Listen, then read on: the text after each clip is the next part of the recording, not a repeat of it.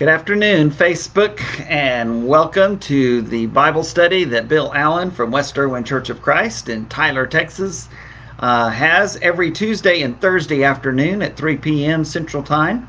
We're going through the book of Colossians. I also do a Facebook Live study on Sunday afternoons at 4 p.m. Central Time, and that is looking at the Gospel of Mark, and so you're welcome to join me on that study as well. Both of these are about 30 minutes in duration, even though the long-winded preacher sometimes might go a few minutes over. But glad to have you joining me today. Lots of folks will take part, and some will take part live, and that's great. Some will give me a shout out, hello, and if I can, I will acknowledge that once I get going. As you know, I kind of don't see much else, so that's just the way that plays out.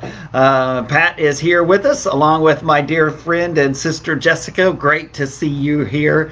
Larry and Lynn Murphy are dear friends that are members here and have been worshiping from home, as many have.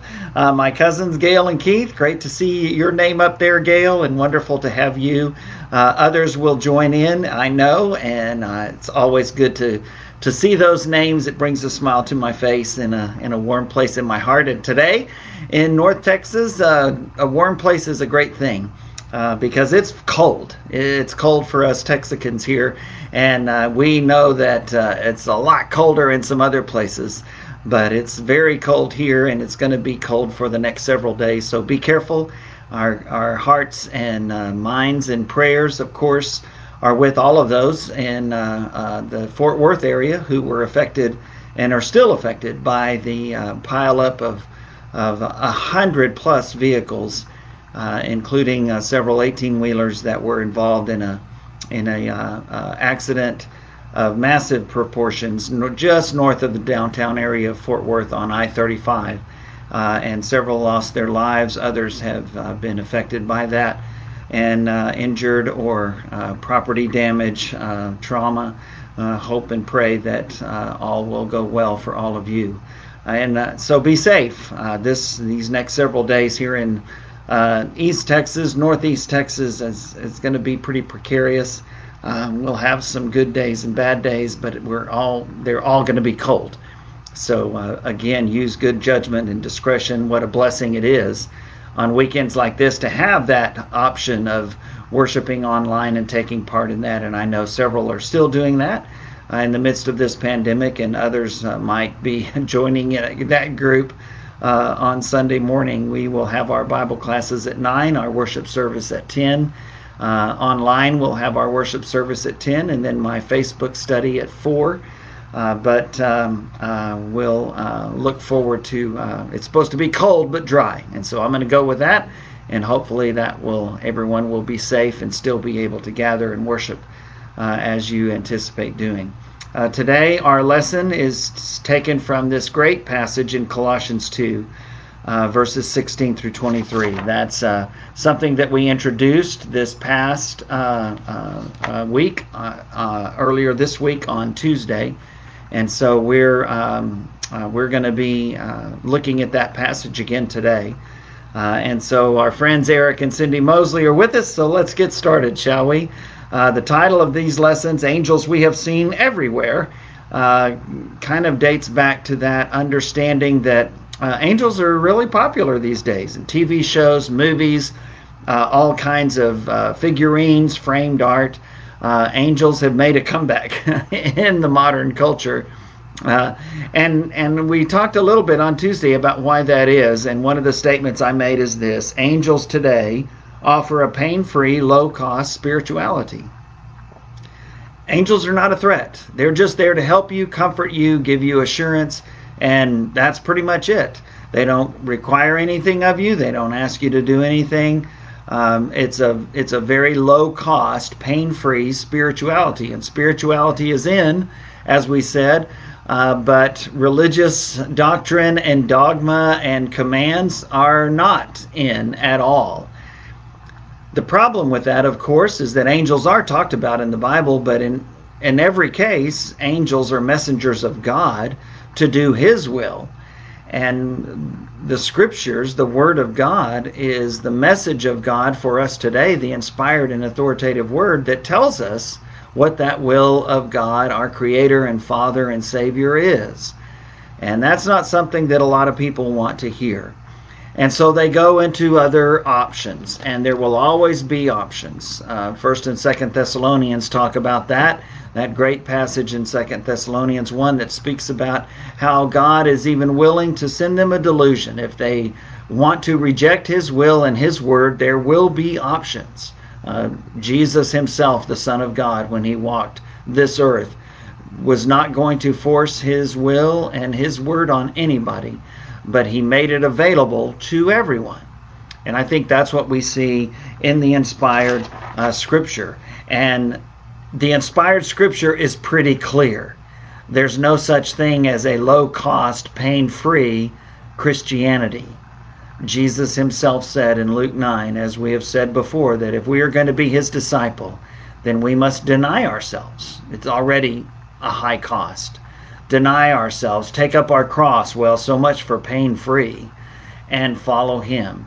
Why? Because that's how He lived His life. But there are a lot of people that don't want to do that, and so there are other options, as I said, including options that they might make up themselves. And that was true in the first century also. So let's look at this passage, Colossians 2, verses 16 through 23.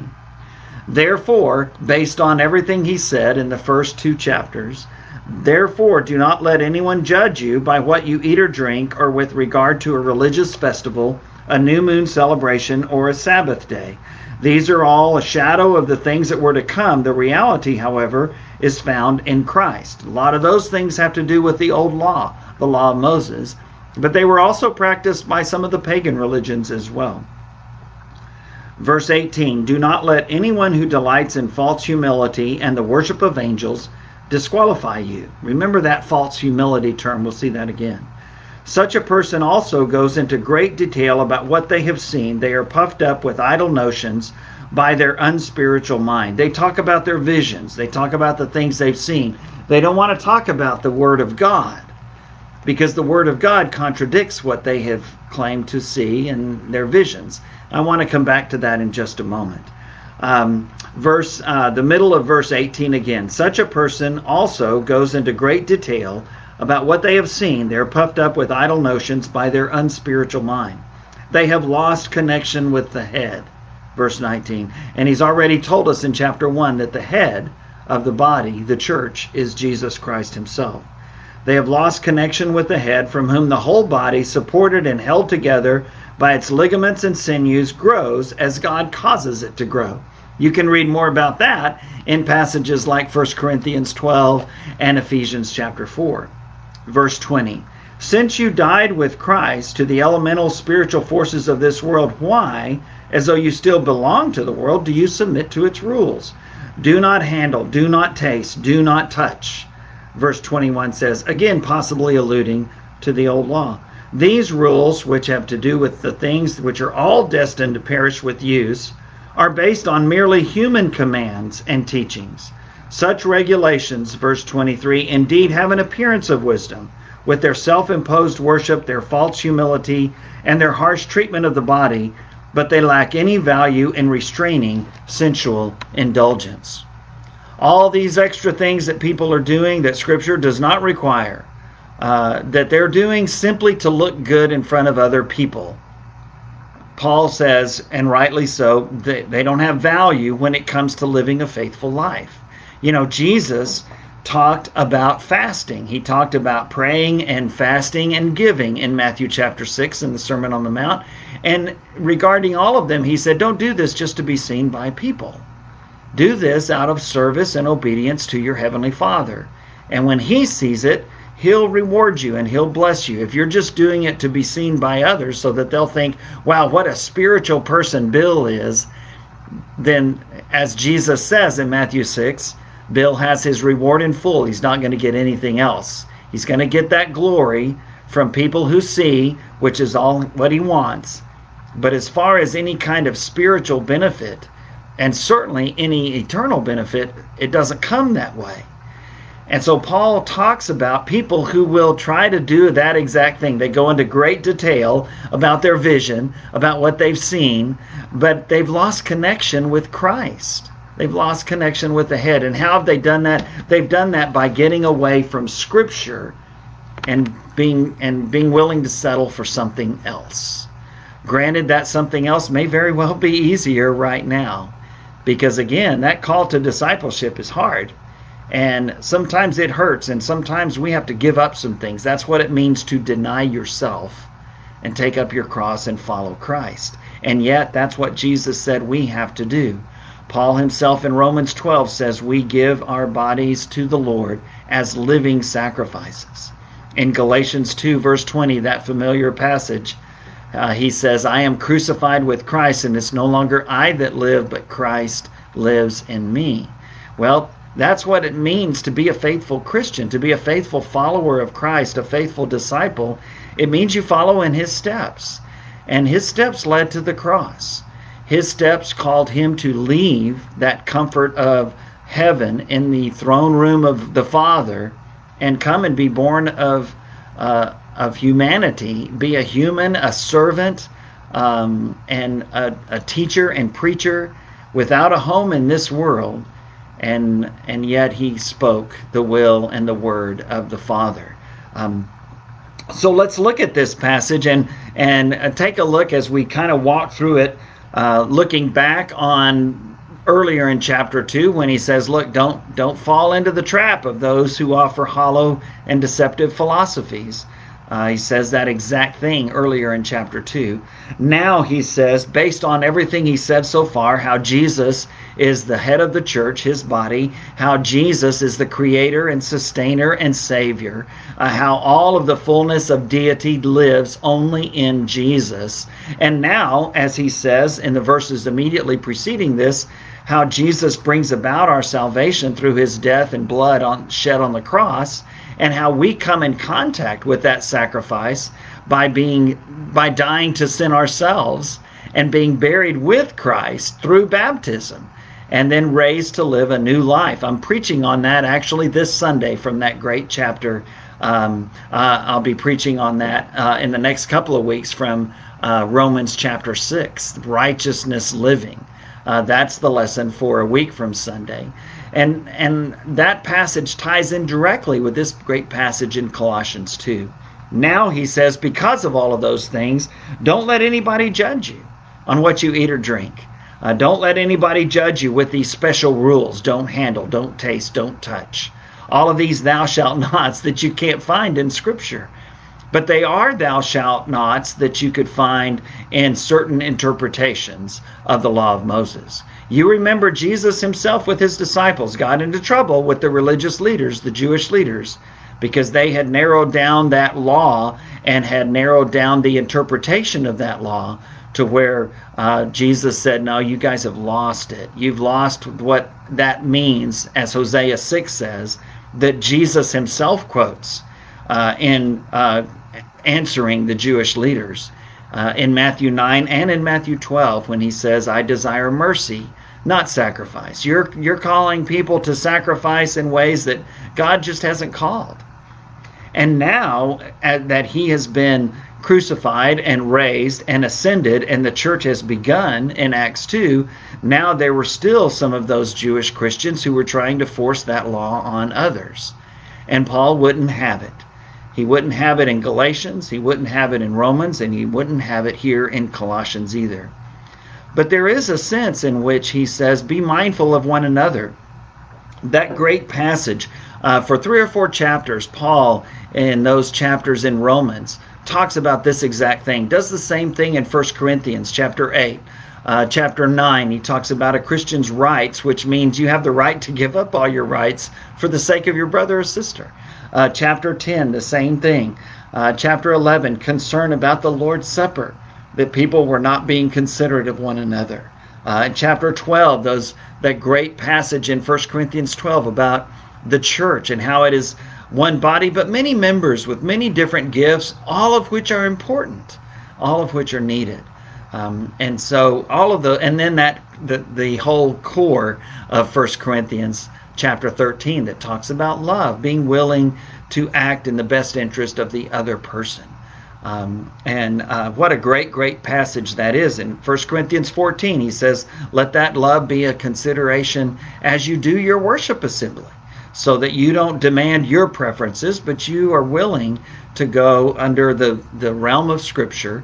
You're willing to go with what will be an encouragement to somebody else, even if it means it doesn't mean that much to you, but because you are more concerned with others rather than yourself, then you're willing to do that. Well, that's basically where he comes from in a little bit shorter, briefer moment here at the end of Colossians 2, as he talks about these rules.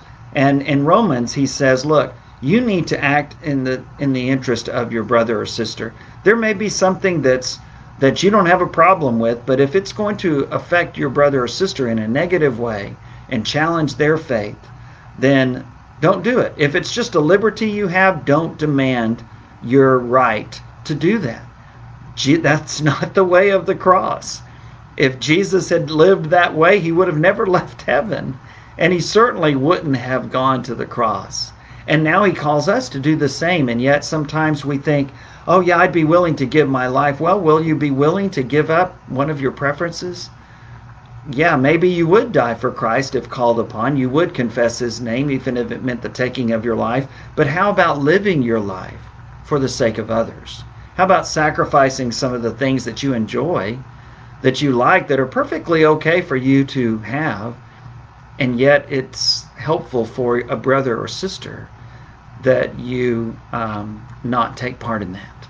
Well, that's what Romans talks about. That's what Colossians talks about. That's what Jesus talks about. And so Paul says, look, don't take advantage of rights that you have if it's going to affect your brother or sister in a negative way. But in this passage, he also says, don't require things of your brother or sister that God does not require. And don't fall into that prey of someone who is just shouting a bunch of words and laws and commands at you that on the surface look righteous.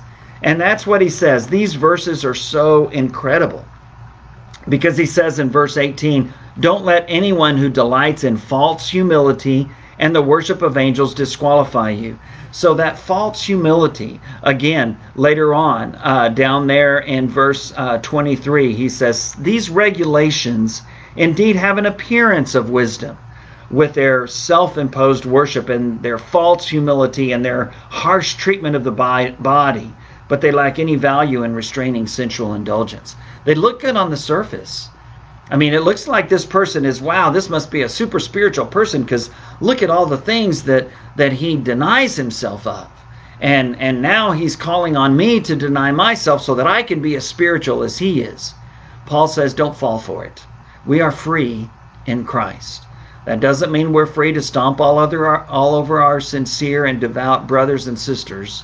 And that doesn't mean that we're free to do things that will hurt the reputation and the cause of Christ.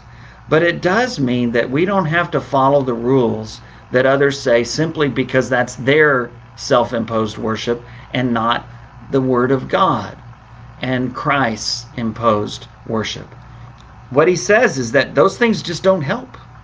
They don't help. They don't restrain sensual indulgence.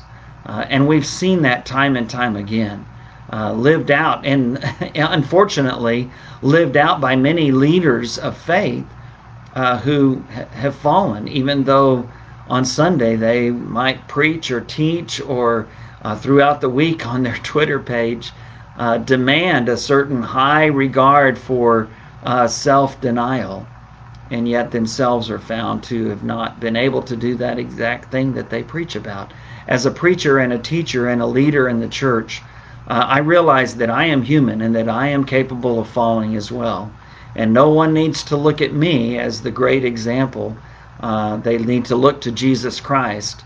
But in my position and in your position as a Christian, and certainly if you're a leader in God's church, we need to follow what Paul said in 1 Corinthians 11, verse 1, follow my example as I follow the example of Christ.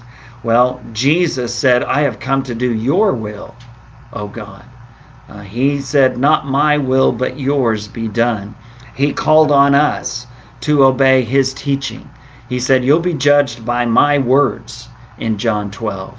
He said in Matthew 7, "Not everyone who says to me and calls me Lord will enter the kingdom of heaven, but it's the one who does the will of my Father who is in heaven."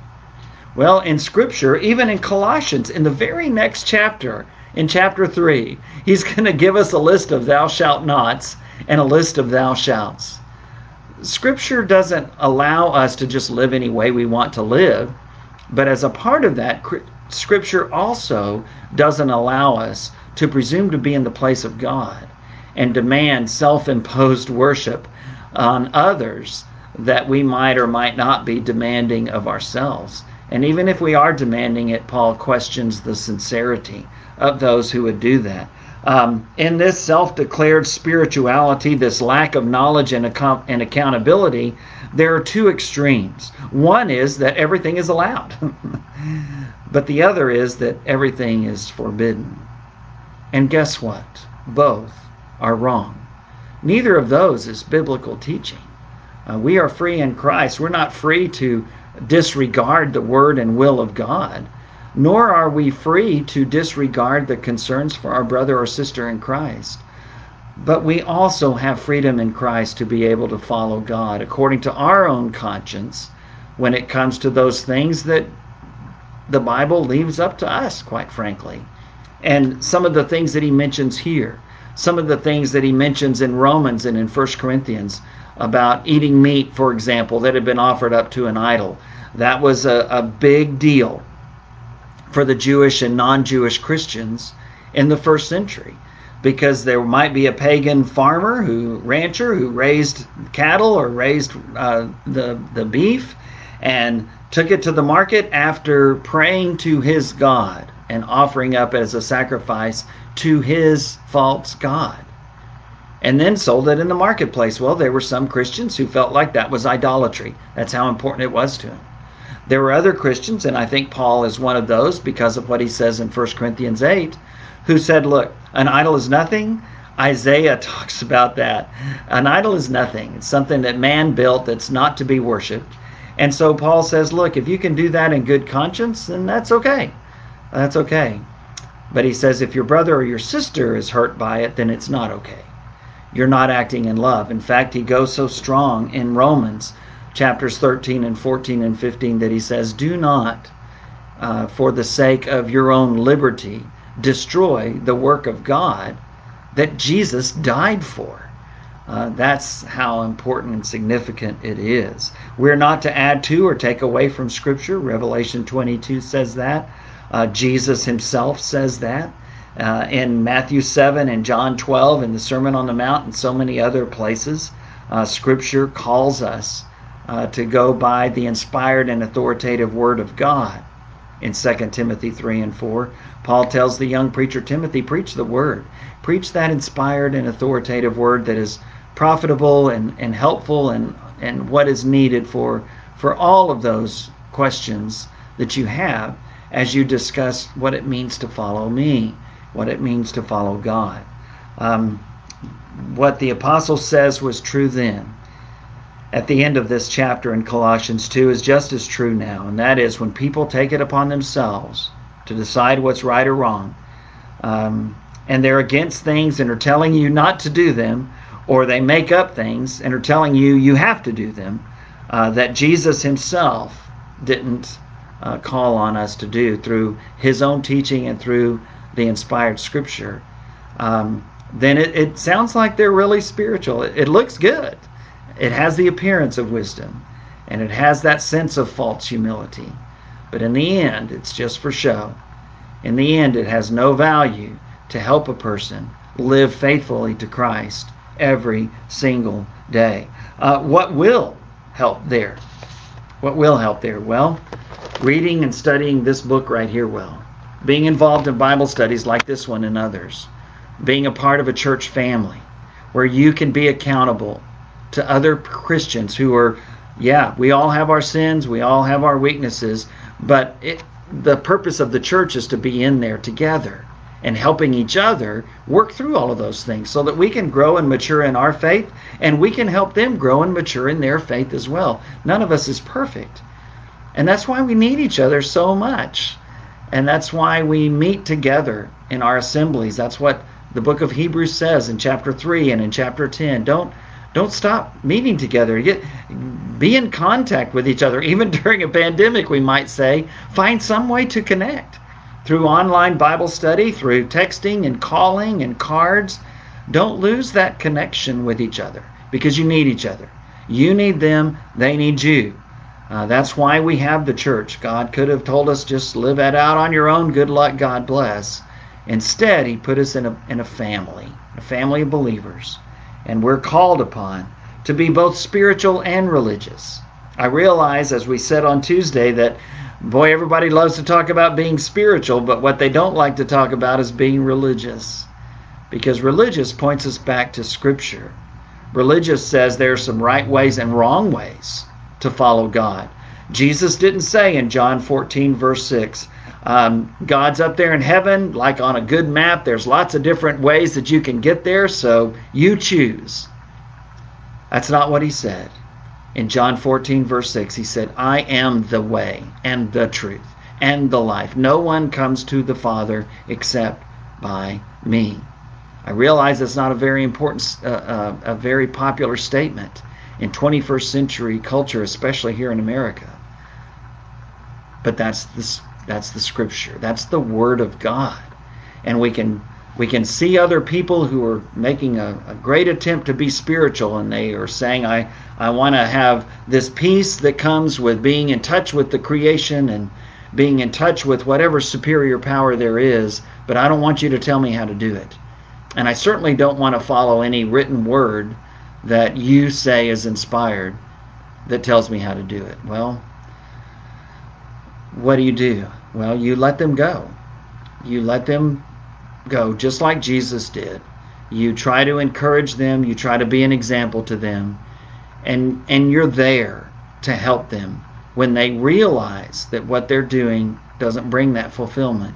It doesn't bring that ability to actually live a faithful life.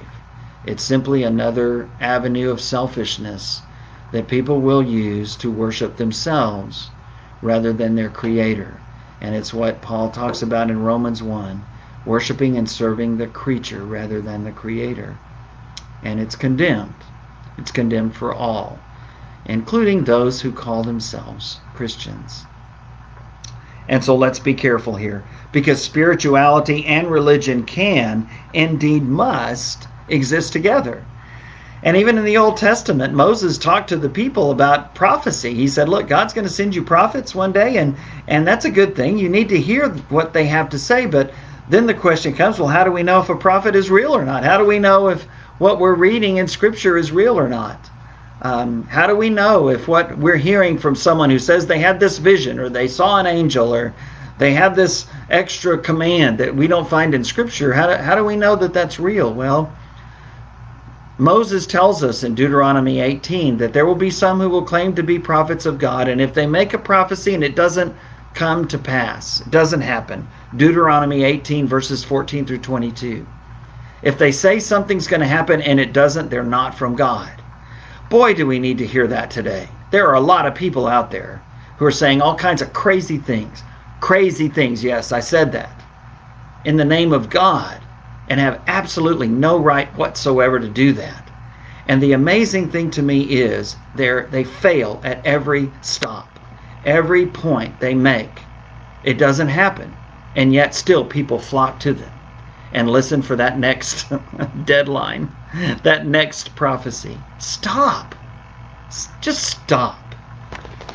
Come here. This is the Word of God. There are some things you're going to like about it, some things you're not going to like about it. It's going to call you to live a life of faithfulness to God.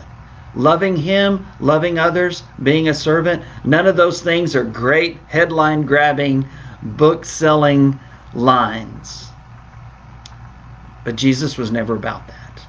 He cared nothing about those things. What He cared about was that people follow Him from their hearts. And we can still do that. We can do that. If a prophet makes a prophecy and it doesn't happen, they're not from God. Scripture says that in Deuteronomy 18. And in Deuteronomy 13, it goes even further. The first 5 verses of Deuteronomy 13, Moses says, look, if a person claims to be a prophet of mine and they make a prophecy and it comes to pass and it happens, but they say follow some other god, they are to be condemned. They're not to be listened to. Well, Bill, how is it that their prophecy happened?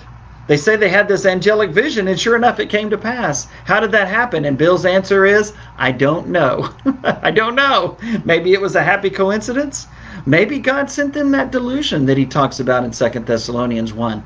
I don't know. But I do know this, it doesn't matter. If what they're saying is consistent with the Word of God, I'm all for it.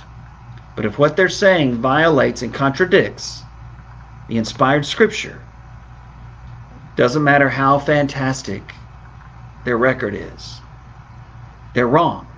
They're wrong. And to do that is going to be to turn away from the one God and the one Savior who can actually do what he says, who can actually keep his promises. Hebrews chapter 11, it says that faith is absolutely necessary. It's impossible to please God without trusting and believing in him. Why? Because to be pleasing to God, you must believe that he exists and that he keeps his promises. And we know that about God.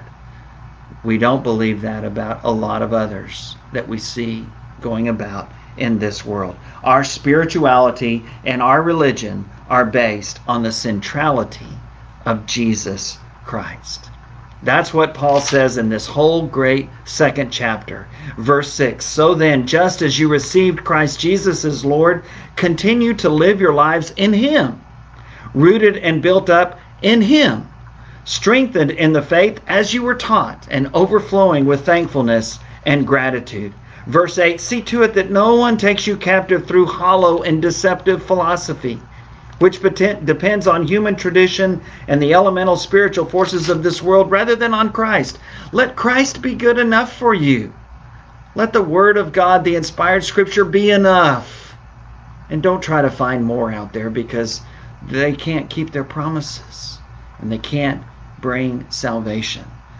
In Christ, all the fullness of the deity lives in bodily form, verse 9 of Colossians 2, and only in Christ.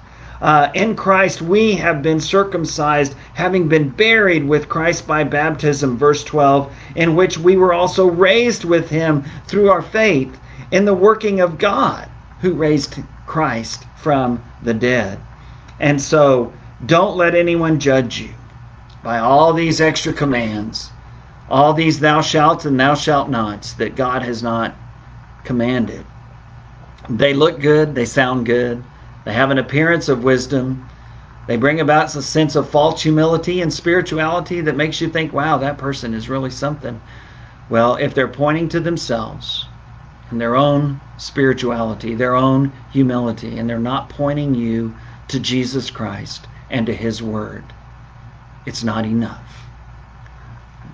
But Jesus Christ is enough. He is enough. He lived and died and was raised from the dead, and now he's promised that he's preparing a place for all of us.